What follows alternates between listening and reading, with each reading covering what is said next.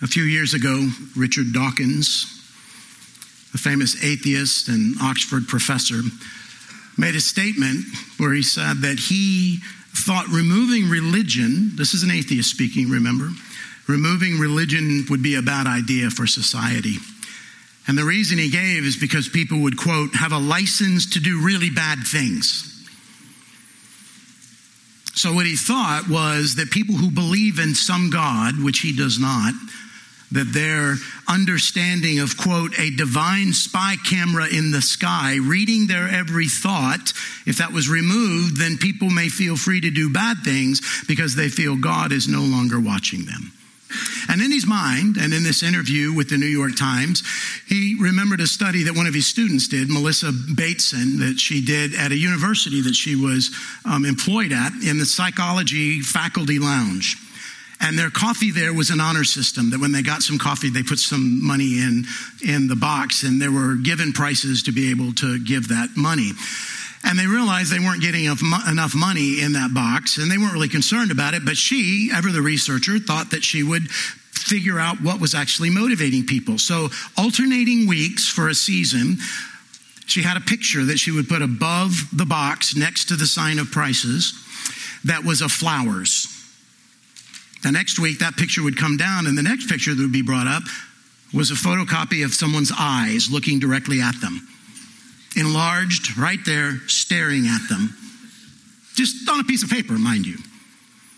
You know how much the giving for the coffee, the paying for the coffee increased? 2.76 times. That's how much more money was given, almost 3 times as much money, because people saw a piece of paper with eyes on them, staring at them. Dawkins says this, whether irrational or not, it does, unfortunately, seem plausible that if someone sincerely believes God is watching his every move, he might be more likely to be good. I must say, I hate that idea. I want to believe that humans are better than that. I'd like to believe I'm honest whether anyone is watching or not. You notice his hesitancy. I don't really like that. I'd like to believe. I sure hope.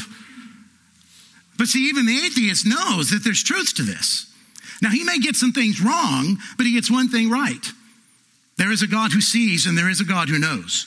He may not believe in that God, but he knows that all the people that do will benefit society if they live in light of that God and his rules.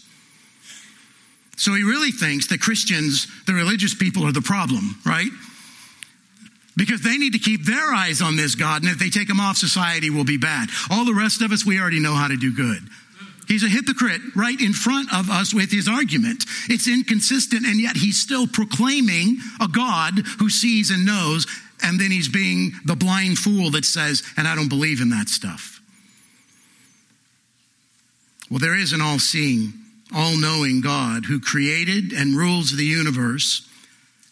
The problem is this, that people are concerned about a picture of eyeballs, but they aren't concerned about that all-knowing, all-seeing, all-creating God.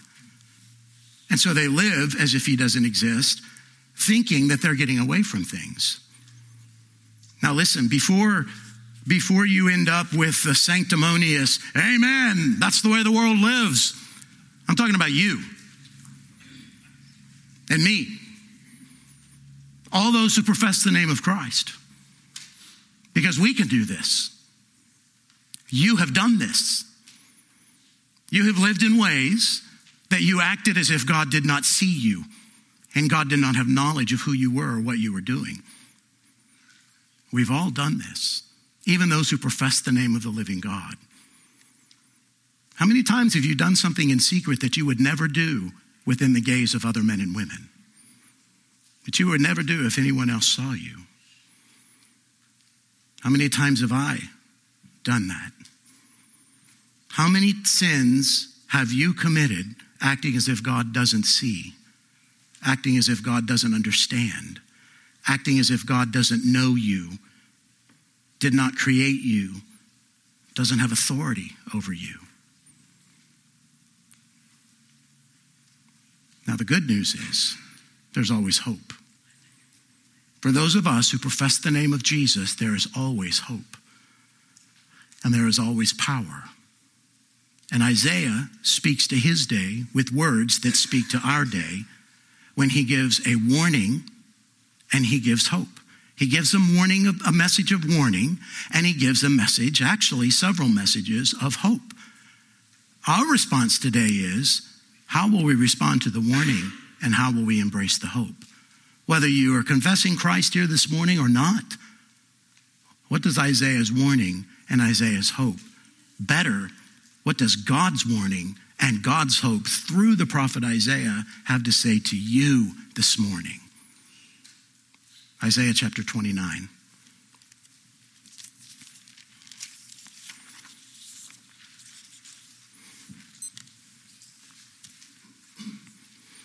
Last week, we looked at verses 1 through 14 of Isaiah 29. Remember that we are going through Isaiah through what the ESV calls and some of your versions have woe. So the 6 woes in these chapters. We come to the third one today, but the second and third are tied together very much to Jerusalem. Remember that, just to briefly remind us where we've been in Isaiah 29, that Jerusalem is called Ariel, and several times. And we know this is Jerusalem because Jerusalem is identified later in the text. But Ariel is used primarily for the idea that the translation of Ariel, one of the translation, is altar hearth. And so that God is going to take this once proud nation that could be Ariel, God's lion. It could be that in that very first verse. They were once proud, but now they've forgotten their God. And so God is going to place them on his altar hearth as if they are the sacrifice because he is going to judge them. And he talks about them as going about their business just every day. Seasons come, seasons go. The festivals come, the festivals go. But God says, I will encamp against you the same way David encamped against Jerusalem to overtake Jerusalem. And I will come against you. And he's coming against them with the Assyrians. And he says, I will come against them and I will bring you down to the dust. I will make your voice a whisper from the dust. But then he immediately gives the hope, because Isaiah is always alternating judgment and hope, judgment and hope.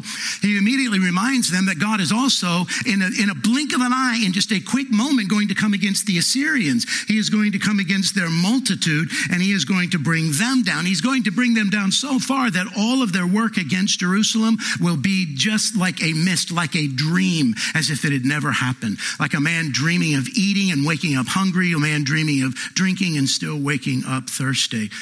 And then he turns back to Jerusalem and their people, and he says, astonish yourselves, blind yourselves, be drunk but not with wine, stagger but not with strong drink. So he says, you are neglecting the word of God, and you are staggering around without wisdom, and you are making yourself blind. But he also says, I am making you blind. He says this because Yahweh has poured about upon you a spirit of deep sleep and closed your eyes to the prophets and covered your heads to the seer. So that when you hear the word of God, specifically this vision from Isaiah, it'll be like somebody handing you a letter that's sealed and you don't have the authority to open it, so you can't read it. Or handing you a letter and saying, read this, but you can't read. And that's going to be the effect. And all this because they worship him externally, but not internally. Outwardly, they're worshiping him, but inwardly, their hearts are far from them. So God condemns them for this, and God says that he is going to act against them, because the fear of Yahweh is the commandments taught by men, not the commandments taught by God. And so he says, we expect him to say he's going to do nothing but judgment, but he actually gives this great movement that he's going to do that will include judgment, but it also includes hope. And you can read that right in verse 14 of chapter 29. Therefore, behold, I will again do wonderful things with this people. He's done it in the past. He's delivered them from Egypt. He's delivered them before, and he will do it again with wonder upon wonder. And the wisdom of their wise men shall perish, and the discernment of their discerning men shall be hidden. God is acting against the wisdom of the world, who has scorned his word, his wisdom. Now that little ending part there ties us into our passage. So stand with me as we read today's section and see how it ties in together with the first that we find against Ariel, beginning in 29:15. You who hide deep from Yahweh your counsel, whose deeds are in the dark, and who say, who sees us? Who knows us? You turn things upside down. Shall the potter be regarded as the clay? That the thing made should say of its maker, he did not make me.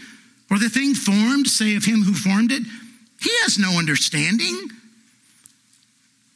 Is it not yet a very little while until Lebanon shall be turned into a fruitful field, and the fruitful field shall be regarded as a forest?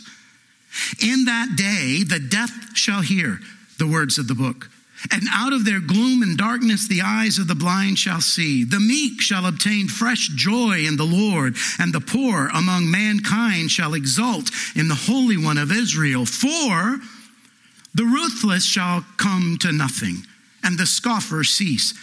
And all who watch to do evil shall be cut off, who by a word make a man out to be an offender, and lay a snare for him who reproves in the gate, and with an empty plea turn aside him who is in the right. Therefore, thus says Yahweh, who redeemed Abraham concerning the house of Jacob, Jacob shall no more be ashamed, no more shall his face grow pale. For when he sees his children, the work of my hands in his midst, they will sanctify my name. They will sanctify the Holy One of Jacob, and will stand in awe of the God of Israel. And those who go astray in spirit will come to understanding, and those who murmur will accept instruction. The grass withers and the flower falls.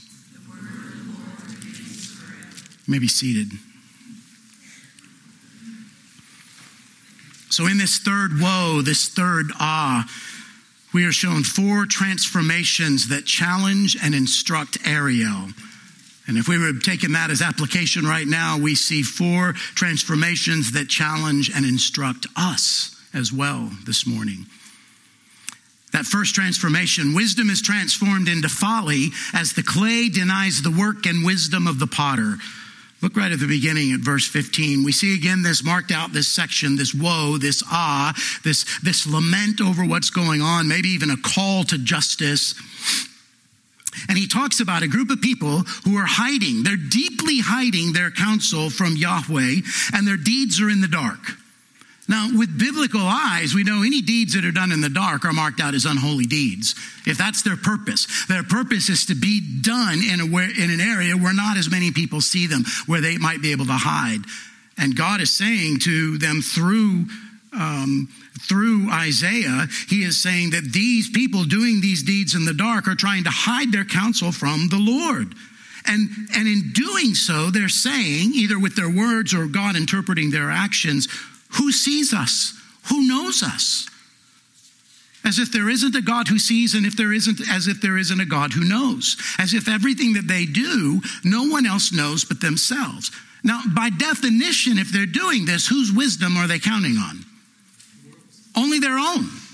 Whatever is developed inside of themselves. And these are the same people who are astonishing themselves and have made themselves blind. These are the same people who ignored the word of God. These are the same people in the last chapter who were the scoffers.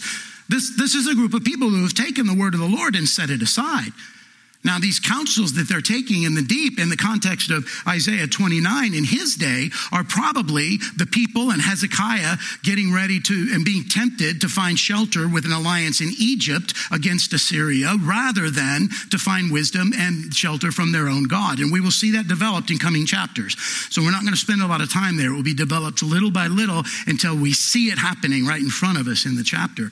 So historically, that's the thing being addressed, but that's just the tip of the spear, isn't it? That's not the problem. That's the fruit. The problem is they have ignored the word of God. They have substituted God's wisdom, and they put their wisdom in its place. That's the problem. And God calls it like it is. You're living as if I don't see you, God says, and I don't know what you're doing. I have no knowledge of you. And how does he describe it in verse 16? You turn things upside down. You pervert them. That's what the idea is. You're taking what's natural and normal for my people to depend upon me, and you're turning it upside down. You're transforming it into something that's hideous, into something that's ugly. You turn things upside down, and then he puts the flesh on it. He holds our attention with this. Shall the potter be regarded as the clay? And what's our answer? Of course not. There's no way we can picture and envision anything where the potter has the clay has any rights over the potter and what the potter does with that clay. In the metaphor in its use, if you're watching a potter and you're watching them exercise their giftings and their talents and their art and they're making something, you're not listening to the clay say, hey, make me wider on that side. Give me the handle on the other side. I would rather have a wider spout. You're not hearing that. It's folly to us. That's the point, right? And so the image grabs us right away. And if he stops there, we're all going, no, that would never happen. Look back at the text. Shall the potter be regarded as the clay? Shall the thing made should say to its maker, thank you, he did not make me. So this is even afterward, after the making has been done. After the work has been done, as if the clay, shaped into whatever God said to shape it into, speaks back and said, he didn't make me. I made myself. I'm pretty good, thank you. I don't need the help of anybody. I mean, he may have started, but it's all me. Or the thing formed, say of him who formed it, he has no understanding. He doesn't get what's going on here. He doesn't have any wisdom. This is the way he is talking about his people in response to his creative, miraculous power, wisdom, and knowledge. And we sit and we shudder. We say, how in the world could they do that? I mean, they got a prophet standing right in front of them saying this stuff. Why aren't they just bowed down at this point? Well, this kind of imagery happens through Scripture at different times. We'll see it a couple of other times in Isaiah. Chapter 45:9, it's used again in a negative sense like this. In chapter 64, verse 8, it's a positive confession where God's people say, oh, Lord, you are the potter and we are the clay. It's a responsive confession of God's sovereign hand, and they're bowing and repenting before him. We also see it in Jeremiah chapter 18, verses 4 through 6, where God claims his own authority with this same kind of vision of the potter and clay. And of course, we see it in Romans 9, where the challenge goes against those people who would challenge God in his work of salvation. And he uses the same image Paul does in Romans chapter 9 to say that God has a right to do it. And who are you, oh man, to question that right? So this is a powerful imagery for us in Scripture. And it's the turning upside down. It's the transformation of what should be happening in God's people. And we know in Isaiah's time that they need to hear this. And we are going to find out that Hezekiah does better than his daddy does. Hezekiah will do better than Ahaz. But then we can't just leave it there in the 8th century, can we? It has to come to us. Because we are a people who can do this. I mean, we are concerned about a lot of things in our world today. I don't know how many of you use Alexa or Hey Google. Probably have activated some of your devices just by saying that. Hey Google, is this guy speaking truth or not? I wouldn't have those things within 10 feet of me. I mean, we've had our occasions where a verbal conversation shows up in ads and we have nothing that's supposed to be listening to us. But we're concerned about that. We're concerned about people exercising authority over us that don't have it, and rightfully so, or that are exercising it in the wrong way. It's all the buzz. Read the news, complain about it. I do. So we're concerned about all of this. We don't want anybody exercising authority over us that shouldn't. We don't want anybody exercising authority over us in a way that's evil or a way that's wicked, and we're concerned about it. We're ready to fight up against that. And yet, when the lights go out, we're not so concerned about who has authority over us or who sees us. Or when the wrong people are watching, we won't do what we want to do. Now, it's good that you don't do what you want to do if it's evil, but it's bad if you don't do it because of who is watching you in a human form instead of the Holy Spirit watching you and guiding you and you dragging him into your mess. And we do this. Listen, if you're sitting here and saying, I never do that, you need to go on your knees before the Lord because you have done that. We have all been guilty of that. Now, God is going to offer us hope here, but the first thing we have to do before we can embrace the hope is confess the sin.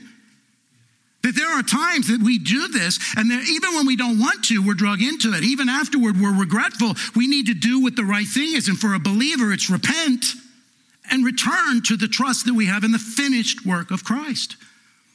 But if you're a non-believer here and you recognize this, there are things that your conscience tells you should not do in front of other people. Nobody should know you do that. But when it's dark, you do that. You don't have hope.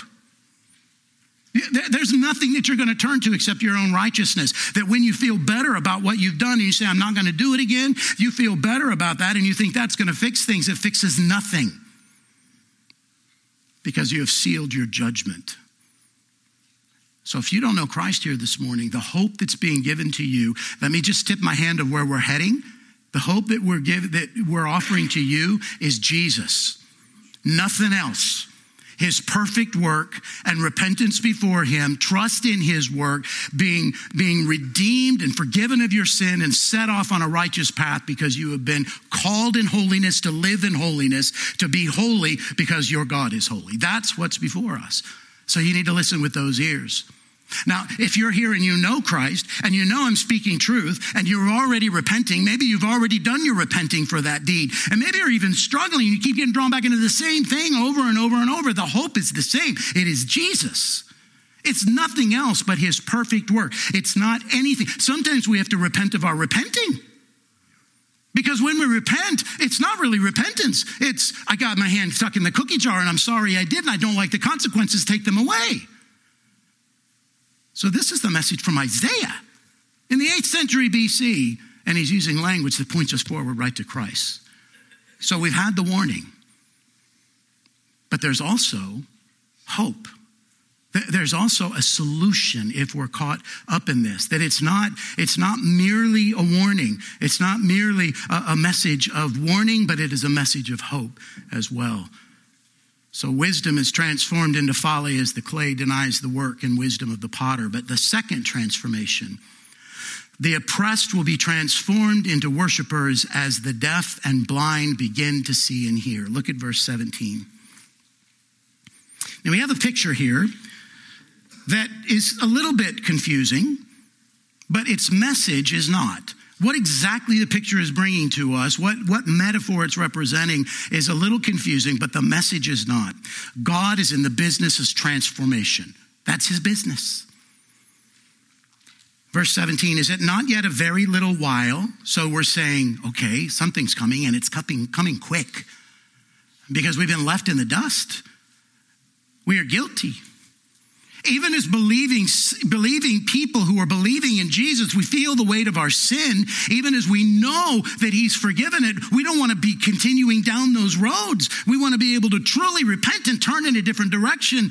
But the weight is strong. And so like James says, we repent and we bow before him and he will exalt us at the proper time. So in a little while, in a very little while, and is it not a very little while until Lebanon shall be turned into a fruitful field, and the fruitful field shall be regarded as a forest?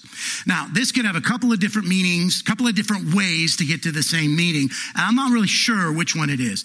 Lebanon is this area in the north from Israel, and it is not at this point a specific kingdom as much as a group, a geographical location, a geographical land.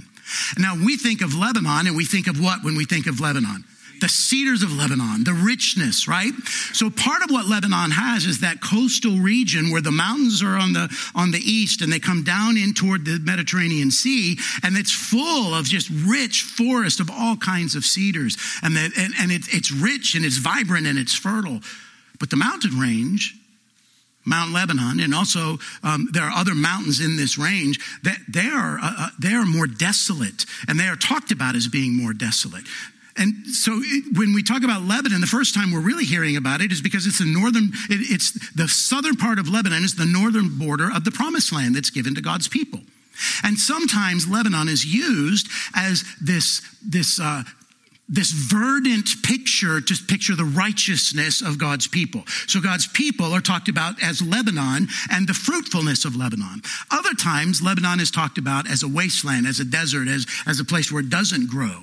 So if we're talking about that Lebanon, the mountainish Lebanon, then the infertile shall be turned into a fruitful field. The word could be used for a garden inside a grove of trees. And then either that fruitful field or any fruitful field shall be regarded as a forest. So there's a transformation from barrenness to fruitfulness. But it also could be the fruitful side of Lebanon that is changed and transformed and then transformed back into a forest, but it's transformed into a greater forest than it was before. I lean toward the wasteland of Lebanon being turned into the fruitful field and then regarded as a forest, to go from not fruitful to fruitful, a transformation to the good. And either way we look at it, it's still a transformation, and it's an impossible transformation if God is not active in it. So that is setting us up for what's happening. Look at verse 18. In that day, so there's a day coming where there's a transformation going to happen. The deaf shall hear the words of a book, and out of the gloom and darkness, the eyes of the blind shall see. Now there's a little bit of a nod toward those earlier verses where the 9 through 12 of being reversed, right? That God is going to open eyes and God is going to open deaf ears.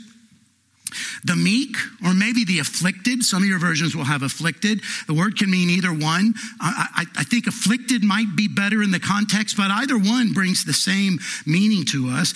The afflicted shall obtain fresh joy, is the way the ESV translated it. It means more joy, joy upon joy, continuing, increasing joy. The meek or the afflicted shall obtain increasing joy in Yahweh, and the poor among mankind shall exult in the Holy One of Israel. So those who have been oppressed will be not oppressed. They will be relieved.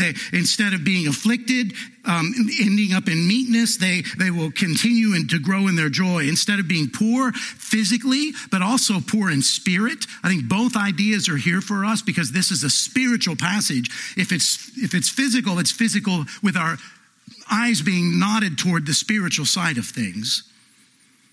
They shall exult in the Holy One of Israel. You see the worshiping that happens? It is recognizing Yahweh in his holiness.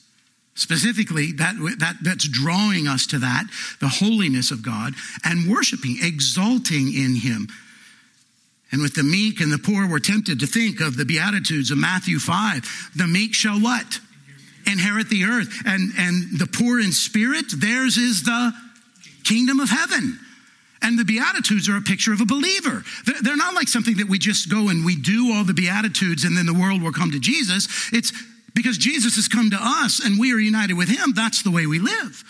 And so we're already thinking of a spiritual transformation. So the second transformation is the oppressed will be transformed into worshipers, and the deaf and blind begin to see and hear. So follow the pattern.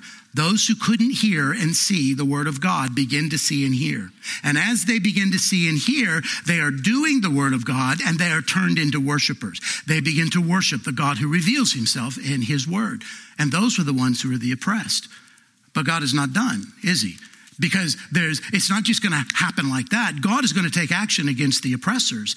The third transformation, the oppressors will be transformed into non-existence as the ruthless, scoffers, and evildoers are brought to nothing and cut off. Look at verse 21 or 20. You see that verse 20 begins with 4.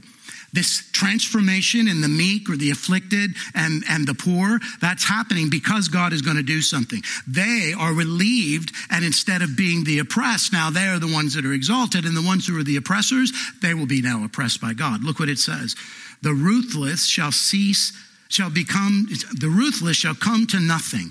Now we've already been told in last week's sermon, earlier in 29, in chapter 29 verse 5, but the multitude of your foreign foes, the Assyrians, shall be like small dust, and the multitude of the ruthless like passing chaff. So we're being reminded of that again, that God is going to come against the enemies. God comes against our enemies. He may not come today in today's time and space, but soon and very soon. All evil will be dealt with by God. Even if it exists now and God doesn't seem to be caring about it, there's a reason that God gives us. God is long-suffering so that people would repent. And so even in the long-suffering, even as we see evil advancing, this is our response. We know God's in charge of that. He's the potter.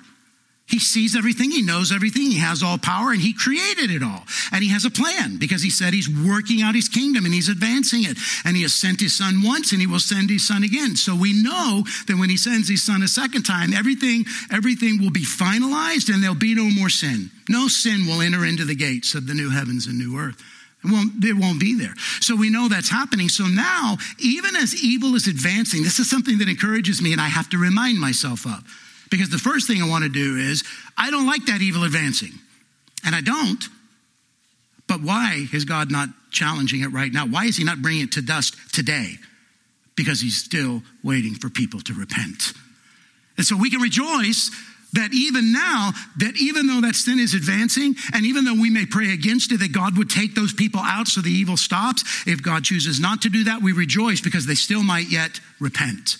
That's a gospel view of the world around us. And this is what's happening and what's promised here in verse 20. The ruthless shall come to nothing. The scoffer, we met them in last chapter, the ones who scoff against God's word. Now those scoffers were part of God's people. Remember? If they don't repent, they're under judgment. They are not the spiritual seed of Abraham. They're the physical seed of Abraham. And now we're seeing again that the scoffers will cease and all who do evil shall be cut off. There shall be no more. And then there's these descriptions of people who do evil, who don't exercise judgment, who oppress the poor, who cheat and lie in court, or maybe they're the officials in court and they don't stick up for the people who are the downtrodden. They stick up for the people with money. That's what's being described in verse 21. That's the evildoers, and God will come against those, and it will be very soon. So there's comfort and encouragement for Isaiah's time. If the people are being oppressed, Isaiah is saying, endure, worship, trust in the Lord, read his word. And when you read his word and take his word inside of you and act upon his word, then you will rejoice, and your joy and your joy will come over and over, and you will exalt in the Holy One of Israel until the day where God overcomes your enemies, and he will. So there's great comfort here, not only for Isaiah's day, but for us as well. Those enemies of the Christian faith, God will deal with them.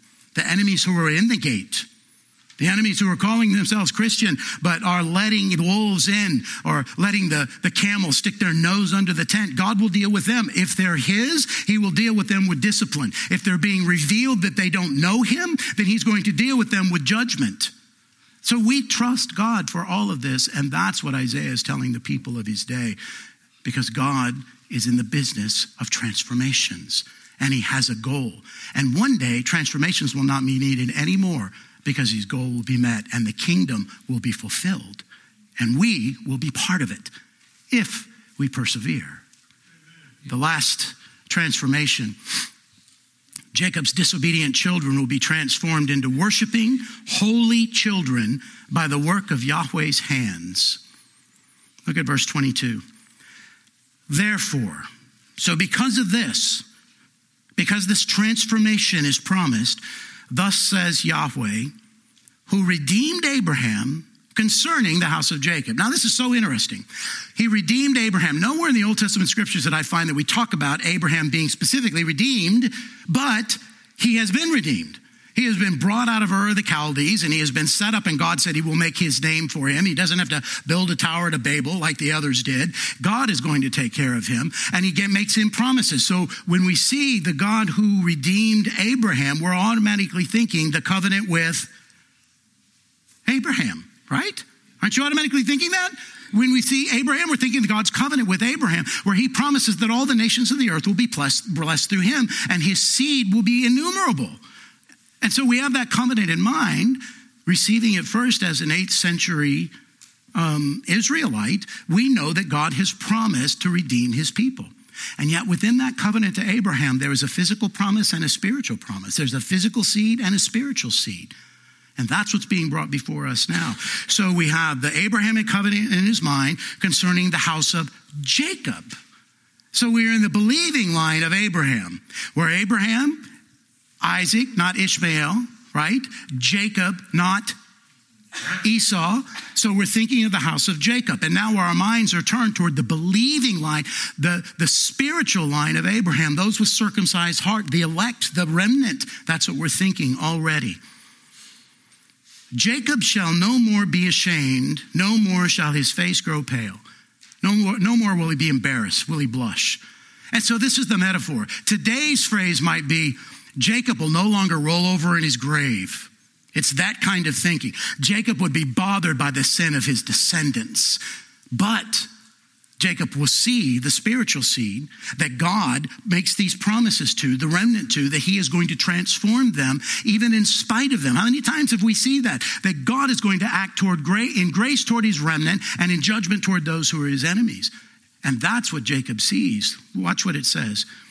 For Jacob shall no more be ashamed, no more shall his face grow pale. For when he sees his children, the work of my hands, Yahweh says. Now, some of the versions have different translations in this, trying to soften it or change it a little bit. I think the ESV gets this right. It is Jacob metaphorically looking down at his people, the whole lot, and being ashamed because it looks like the whole lot is turned against God, rejecting his word, living by their wisdom, fearing the commandments of men, not Yahweh himself. And he's as if he's looking out and seeing that, but then he sees what God will do in the transformation for his spiritual seed, and he's no longer going to be embarrassed because God has intervened.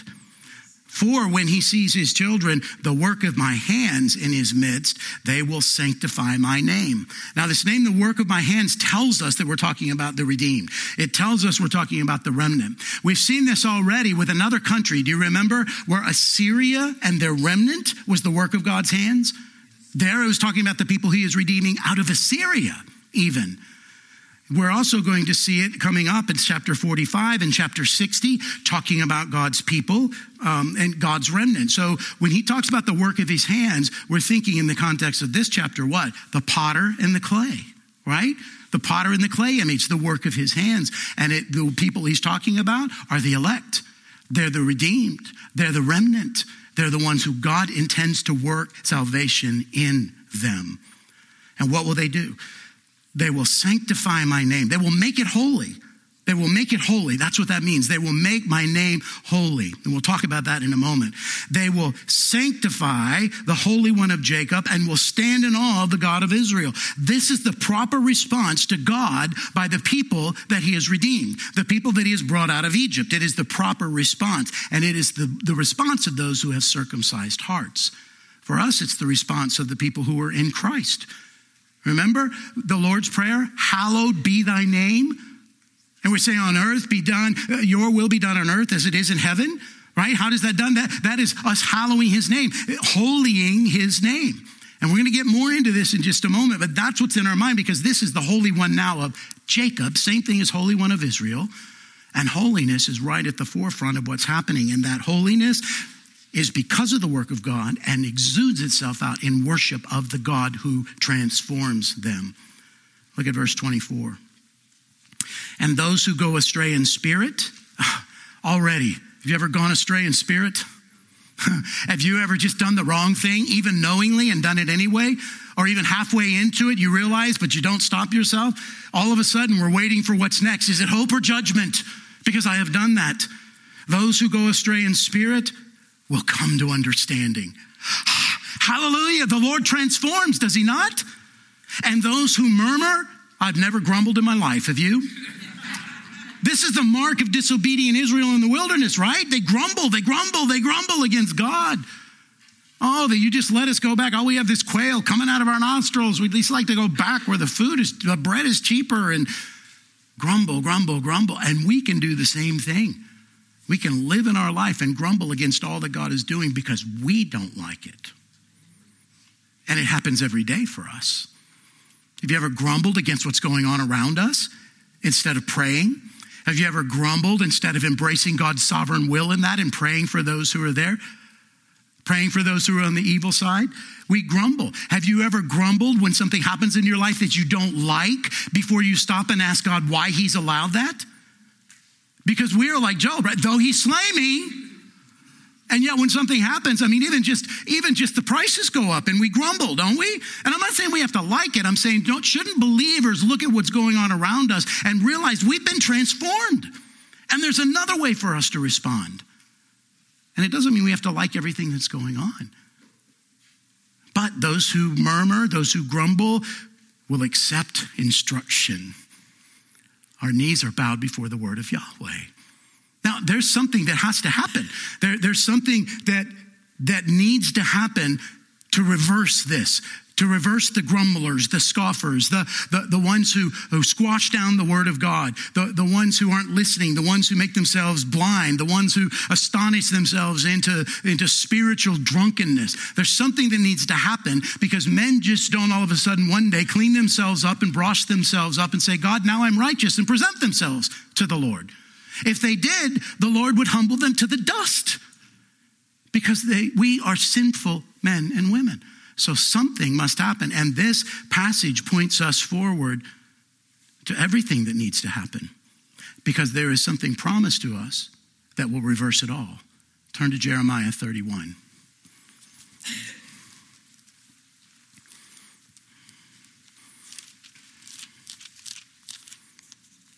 Jeremiah 31:31.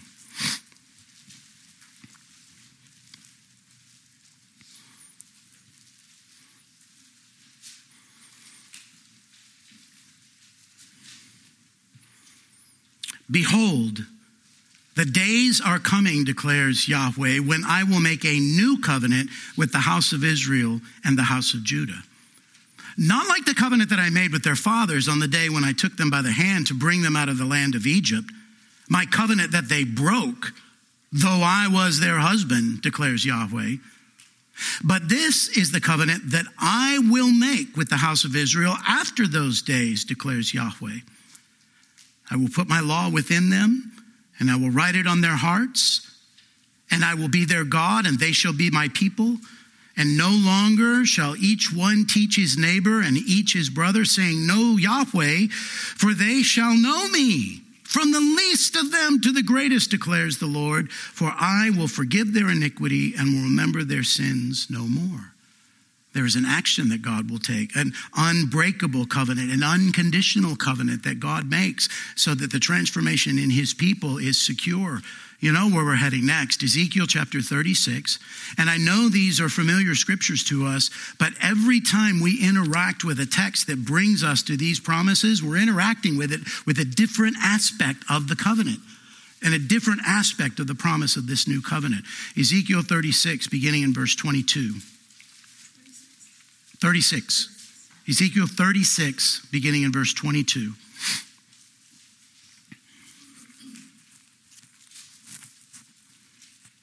If we went back to verse 16, we would see the Lord being constantly concerned about his holy name. And then verse 22 says, Therefore, say to the house of Israel, Thus says the Lord God, It is not for your sake, O house of Israel, that I am about to act, but for the sake of my holy name, which you have profaned among the nations to which you came. And I will vindicate the holiness of my great name. What will God's people do? God's people, according to Isaiah chapter 29, as God works upon them, God's people will be those people that sanctify, make holy his name, sanctify the Holy One of Jacob, stand in awe of the God of Israel.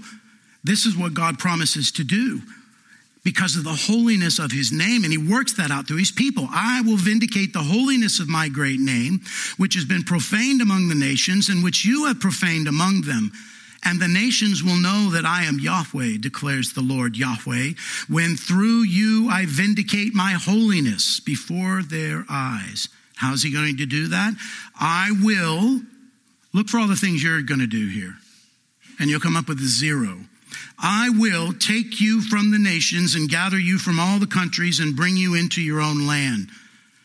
I will sprinkle clean water on you, and you shall be clean from all your uncleanliness, and from your idols I will cleanse you. So the sins will be forgiven, and the penalty will be paid. Verse 26, and I will give you a new heart, and a new spirit I will put within you, and I will remove the heart of stone from your flesh and give you a heart of flesh. Now that's a good thing. Your heart of stone is dead. Your heart of flesh, it's not flesh in the negative sense. It's flesh in the positive sense of living and breathing and beating after God now because it's been enlivened by God. Verse 27, and I will put my spirit within you and cause you to walk in my statutes and be careful to obey my rules. So now, instead of taking the word of God and putting it aside and becoming blind and not obeying God, obeying the commandments of men, God says, Jeremiah 31, I'll put my law within you, write it in your hearts, and you will all know me Because we're talking about the redeemed, the ones whose hearts have been transformed, the ones who have been, had that heart surgery already done. And now God will cause us to walk in his statutes because that's what he does in the transformation. And you say, well, wow, if he's, verse 28, and you shall dwell in the land that I gave your fathers, and you shall be my people, and I will be your God. And when we look at all of biblical theology, the land is not a postage stamp of geographical dirt. It is the new heavens and new earth. We are the bride of Christ living in the new Jerusalem. We are the new Jerusalem according to Revelation. So God will do all this. But yet in the middle, there's what? In the middle, we're still fighting sin. We're not there yet, but that's the promise. But we have tasted it. Why? Because Jesus has come. How do we know all this has happened now? Turn to Matthew. Matthew chapter 11. I've saved all the references you're going to look to the end here, and you only have a couple. So turn with me to Matthew 11, where we see verses from Isaiah 29, along with others, quoted here. Look at verse 2 of Matthew 11.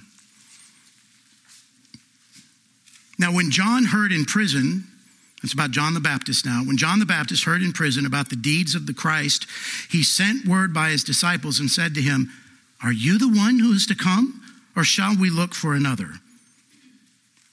And Jesus answered them, go and tell John what you hear and see.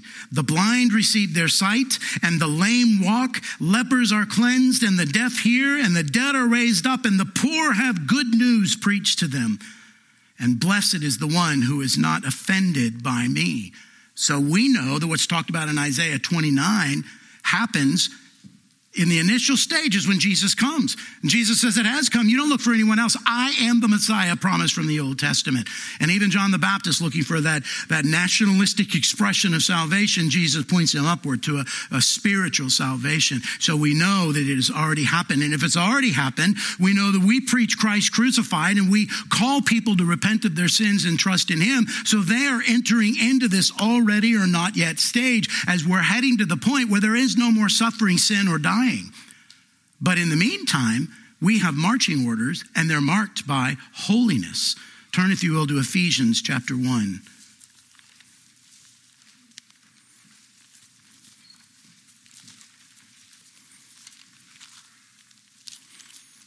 Ephesians chapter 1. We're not going to go through and spend another 3 hours or 4 sermons in this wonderful, glorious chapter. But I want you to just look at verse 3 and 4. Blessed be the God and Father of our Lord Jesus Christ, who has blessed us in Christ with every spiritual blessing in the heavenly places. So if we are believers, we are in Christ and we have been blessed with every spiritual blessing. All the things that are spiritual blessings for Jesus are ours because we're seated with him in the heavenly places. Verse 4, even as he chose us in him before the foundation of the world. So there is God's sovereign choice of those who he's bringing to salvation, chose in Christ before the world was created. Why? That we should be holy and blameless before him. So we were chosen. We were predestined to this. God chose us and set our affections on us because his intention that we would be holy and blameless before him. Because we cannot be before him without being holy. So that is, before the foundation of the world, all those that God chose, he is choosing them for this purpose. Now turn over to chapter 4 of Ephesians.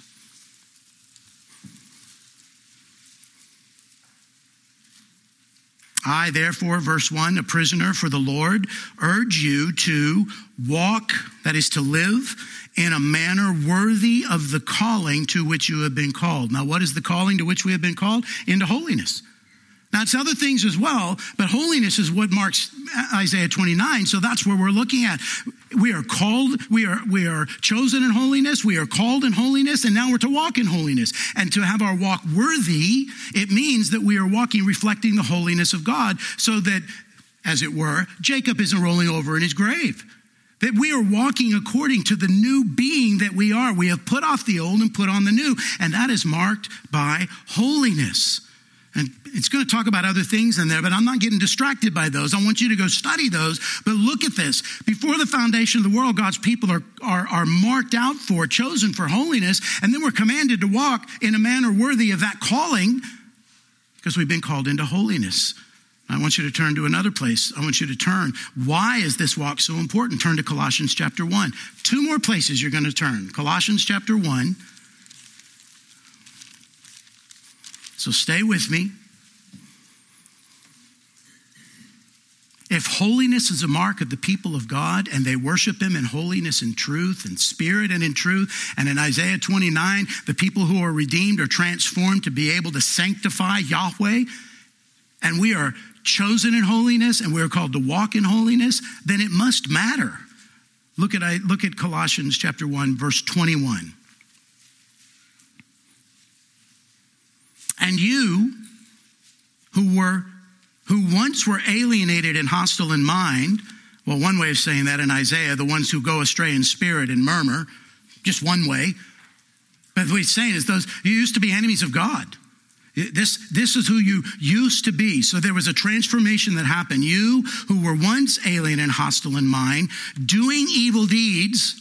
Again, Isaiah 29, those who do evil deeds will be brought down, will be cut off, they will be no more.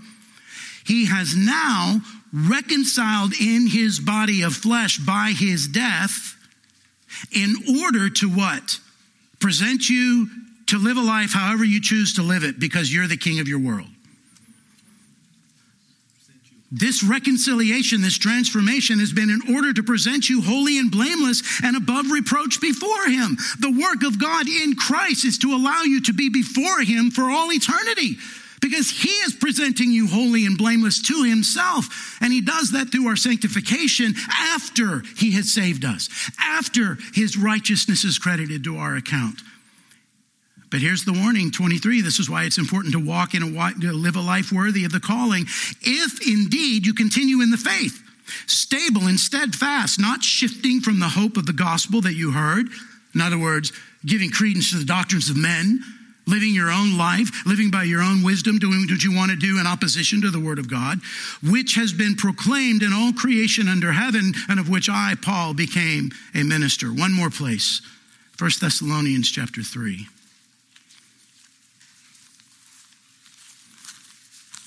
Just a couple of pages over. 1 Thessalonians chapter 3, verse 11.